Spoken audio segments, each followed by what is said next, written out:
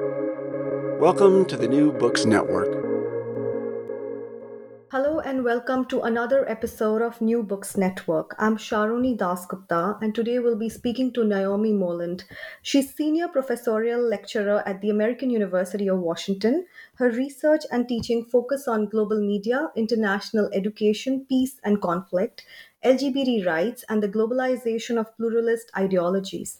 Her recent book, based on her award winning dissertation, is called Can Big Bird Fight Terrorism? Children's Television and Globalized Multicultural Education, published in 2020 by Oxford University Press. The book explores the dilemmas of localization, diversity, and tolerance on the Nigerian version of Sesame Street. Dr. Molan's current research investigates the cultural and religious dynamics of global LGBT rights movements. Her works has been published in peer-reviewed journals such as Comparative Education Review, Urban Education, and Global Education Review. Thank you, Naomi, for talking to us today. Tell Thank you us so in a much for few having words. me. Tell us in a few words about yourself and how you came about interested in this project. Sure. I started my PhD after teaching for 6 years, teaching elementary school in the United States. I taught in Phoenix, Arizona, with predominantly recent Mexican immigrants, and then I taught in Spain for a year, also in schools that had significant immigrant populations. So for a long time, I've had interest in kind of how do education systems address diversity among their students, and how do they help? How do they try to help um, intergroup coexistence and building national unity and tolerance and multicultural ideals and that kind of thing. And I was really interested in looking at that in other countries. So when I learned about the various international versions of Sesame Street, of which there are more than 30, or there have been more than 30, not all of them are currently airing, and that are viewed by more than 150 million children around the world in many, many countries around the world. I was so curious about how did their messages about, especially about peace and intergroup tolerance and diversity, how did those messages translate into different settings? And how did this kind of similar format of the Sesame Street model, that one of the main goals of Sesame Street since its inception in the United States has been about teaching tolerance and respect, mutual respect and understanding between different ethnic and racial groups, as well as religious groups and all kinds of diversity. I really wanted to see what that looked like in other countries around the world. So that's how I came to this project. I chose to work on the Nigerian version of the show, partly because it was new at the time when I was studying it. So I thought it was a perfect time to get in on the questions that creators were grappling with as to how to localize the program into the Nigerian context. And also I had experience in West Africa. I had lived in Ghana before, and had a lot of interest in the West African setting. And so Nigeria was a perfect setting for me to kind of look into this project. Thank you so much for that. Like you said, Nigeria was chosen as a site due to regional conflict and religious differences that were charging groups like Boko Haram, right? And Boko Haram literally means Western education is forbidden. So through this, the book also raises a very important question on how multicultural education can contribute to peace building. So can you also elaborate more on that? And if you could share the methodology that you've used? Sure. So, first of all, I would say, as a bit of a to clarify a little bit, I don't think that the show was necessarily originally designed to, combat Boko Haram or as a counter message to Boko Haram, but it kind of happened that the first years of the show coincided with really the height of Boko Haram, when significant violence was happening in the northeast of the country, including, that was perpetrated by Boko Haram, but also perpetrated by the Nigerian government. And the Nigerian government has been widely critiqued for human rights violations and for example, rounding up people who look Muslim and detaining them extrajudicially, and there have been many executions and whatnot. So there's been widespread reports of human rights violations by the Nigerian government in response to the violence by Boko Haram. But when I was there, is sort of emerging. One of the goals of the show from the beginning had been to teach ethnic tolerance and coexistence, especially because Nigeria has many divisions within it, as many countries do, between ethnic groups and between religions. So then it came into this interesting spot in Nigerian history and in the current events there, where part of what they were trying to teach was coexistence between Muslims and Christians in the country against the backdrop of extremist Islamic terrorism that was existing in the country. And that presented special challenges to the program, as you can imagine. Of course, the vast majority of Muslims in Nigeria were victims of Boko Haram and not part of Boko Haram themselves. But it was the issues of Boko Haram kind of, I think, in many ways shaped the program and shaped how it was trying to teach tolerance and coexistence amidst a very tense national context that way. And yeah, as you mentioned as well, Boko Haram, the name Boko Haram, the way that it is often translated is Western education is forbidden, and in many complicated ways. I won't go deeply into the group, but they were an anti-elitist group, and Western education, to them, from what I understand, symbolizes elitism in some ways and symbolizes the parts of the Nigerian government, both Christian and Muslim, and by everyone, who had really failed northern Nigeria in terms of providing social services and that sort of thing. So some of the grievances around that definitely contributed to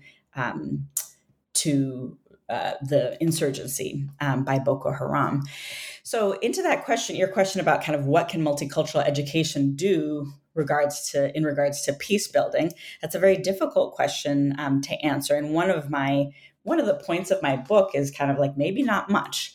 I think we see this in many conflict-affected societies where we have enormous amount of hope that education can change everything and make a peaceful world.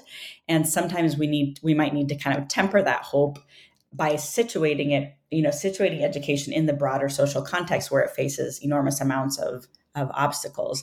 And I'm not meaning to say, of course, that education and further developing education in countries is a bad thing or that it's not useful at all. But I do question some of the ways in which it's assumed to contribute to peace building. So, the theory, I think, of the assumptions behind some of the work that Sesame was doing was, if we can help to build some of the creators that worked on the program, including Nigerian creators and American creators, because it was co-produced between New York's Office Sesame Workshop, as well as many Nigerians in Nigeria who had an enormous amount of control over the show. Some of them saw that the show could hopefully contribute to children being more tolerant of one another and therefore less likely to be recruited into, extremist groups or be radicalized into, insurgencies in the future. Of course, that kind of thing is impossible to measure. You can't, even if the children who watch Sesame Square, which is the name of the program today, the Nigerian version of the program, even if the children who watch Sesame Square watch it today and someday, didn't become extremists or terrorists, it would be impossible to measure what effect Sesame Square had on that, because they are receiving many other influences on their lives, of course. And that's such a longitudinal study, which would be tricky in many ways. But the beliefs was that at least Sesame Square could help to promote positive messages that could counter some of Boko Haram's messages.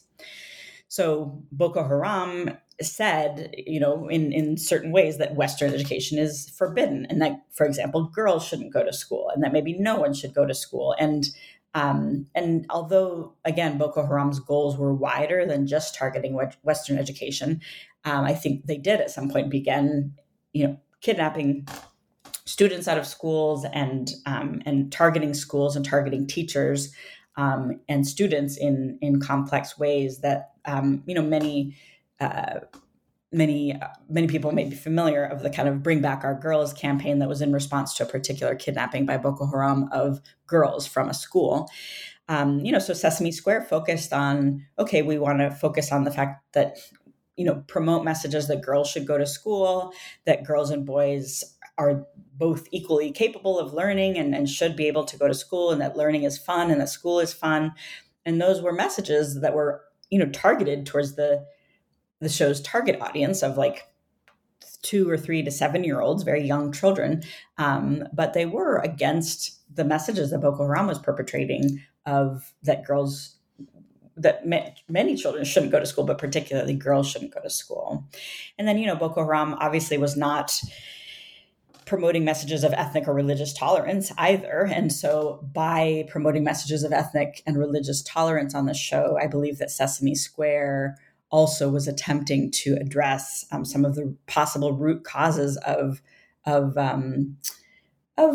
divisions between people in the country, and in trying to say, okay, how can we help to build peace and national unity using these tools of multicultural education?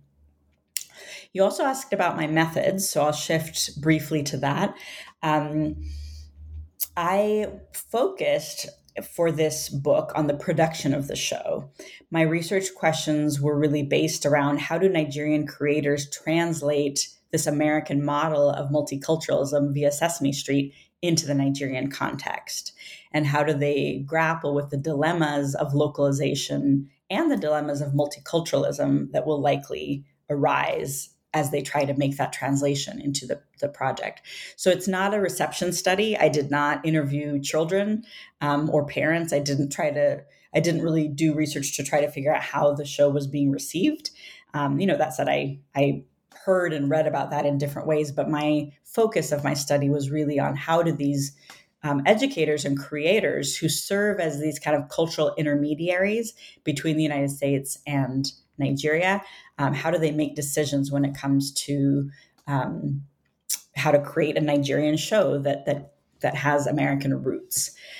So I did in-depth interviews with all kinds of creators who worked on the show, including people that were like the executive directors of the show that had enormous influence on the show, all the way down to, puppeteers and camera people and script writers and all the different, a lot of different people who worked on the program, again, in Nigeria and in the United States, to try to really learn how they were creating this program and what kinds of challenges and obstacles they faced and how they overcame them. So in addition to a significant amount of interviews, I believe I interviewed 72 people total. And then I did a follow-up a few years later with more people at Sesame Workshop in New York to learn more about kind of how the program was going and learn some about their other projects. I also did an episode analysis where I watched all 78 episodes of Sesame Square. And I had the theme song stuck in my head for about a year of my life, which is, there's worse things that happen with research. So that was okay. And I coded them to try to really see what kinds of messages was the show including, related especially to diversity, multiculturalism, mutual respect, religious tolerance, and national unity. And that episode coding definitely had a lot of influence on my findings as well, because I wanted to see, okay, how do these actually come out in the show? Another piece of methodology that I really, really liked the way that it turned out was what I called co-viewing interviews, where I would watch a short segment of Sesame Square with one of the people who'd worked on the program. And I would ask them, what were the decisions that went into portraying Hausa and Yoruba children playing together in this segment? What were the dilemmas that arose as you were trying to make those decisions? Do you like the way that the episode turned out? Would you do anything differently next time? And that really was that kind of methodology was very fruitful in really being able to get into the minds of the creators and see what they were grappling with as they tried to make the show culturally relevant for Nigerian children. And then I did also do some observations in classrooms around Nigeria where they were using Sesame materials, or they weren't usually watching episodes of the show in the class. in classes, but Sesame Workshop distributed educational materials related to the show, such as flashcards and a story mat and books and little paper puppets to, I think, 2,700 schools around Nigeria. So that was a major part of their outreach related to the program as well. So those were my main methodologies that I did to gather the data for this book. Thank you so much. So many have grown up watching Sesame Streets during their childhood. So, how do you think a children's show can contribute to peace building? Sure. So I think it is interesting to look at the American version, to start there and look at the American version and think about how when the show first came out in 1969, so it was almost exactly 50 years old when my book came out. It's now like 52 years, or I guess on its 53rd year, maybe for 53rd season. So it came out in 1969 in the United States and was very much linked into the kind of Great Society movement and coming off the heels of the civil rights movement. And it had an integrated cast. From the first day, there were Black characters and white characters and Latinx characters and a character in a wheelchair and a deaf character, like from the very, very early seasons of the show, who were integrated, who lived in the same neighborhood, who hung out with one another, who were friendly with one another. And that was unusual on television at that time. Famously, it was banned in Mississippi when it first came out because it was seen as kind of too explicit of a pro-integration message when a lot of the fights around school desegregation and whatnot were going on. So in the United States, the program has really grappled with all kinds of issues over the years and has done extraordinary work to grapple and tackle really complex issues in the United States related to, over the years they've had, especially in recent years, they have a character with autism. They have puppets on the show who talk about their parents being incarcerated. They've always had mixed race couples on the show and single parents and, sort of showing kids that there can be all kinds of families. And again, people with disabilities have been included on the show, people who speak different languages, sort of showing diversity in all kinds of ways has been part of the American show's goal for the past 50 years. I'll just say a quick note here about LGBT characters on the show, because I think that that's been an interesting thing to watch. And it's something that I'm interested in because of other research that I do. And also because I have a son who's 3 and I'm in a same-sex couple. I am married to a woman. And so, of course, I've been thinking about this in a personal way for my own self of what kind of representation is there on children's media of same-sex parents. And that's something I think that Sesame has grappled with in some complex ways, including the fact that if they were to have an outwardly gay couple on the show, I think that could challenge some of their programming in other countries. So, for example, there's been the rumor for many years, or people joke about Bert and Ernie being gay. And a couple of years ago, there was one of the writers who'd worked with Bert and Ernie who kind of said that he had imagined them as gay, and he was gay, and he had thought about them in that way. And at the time, Sesame Workshop, this was just a few years ago, came back and said, no, they're not gay. Muppets don't have a sexual orientation. They're just friends, which was an interesting move. And I think part of that move on their part was that Bert and Ernie are on international versions of the show in many countries around the world. So if they did come out as gay in the United States, I wouldn't be surprised if that could get the show taken off the air in some countries around the world. So I should say that Sesame, since then, and even in the last couple of years, has had a gay male couple on the show. I think they were just kind of visiting the show. I don't think they're regular characters, from what I have learned. But anyway, I'm on a bit of a tangent there, but that's been a really interesting issue for me to watch with how the American version works with diversity. So just getting back more broadly to kind of like how can television, or how can multicultural television build peace and build peaceful coexistence in societies? we know, from a lot of research that multicultural education and diverse representation in media is important for two reasons, probably many more than two reasons, but I organize my thinking around this in kind of two ways.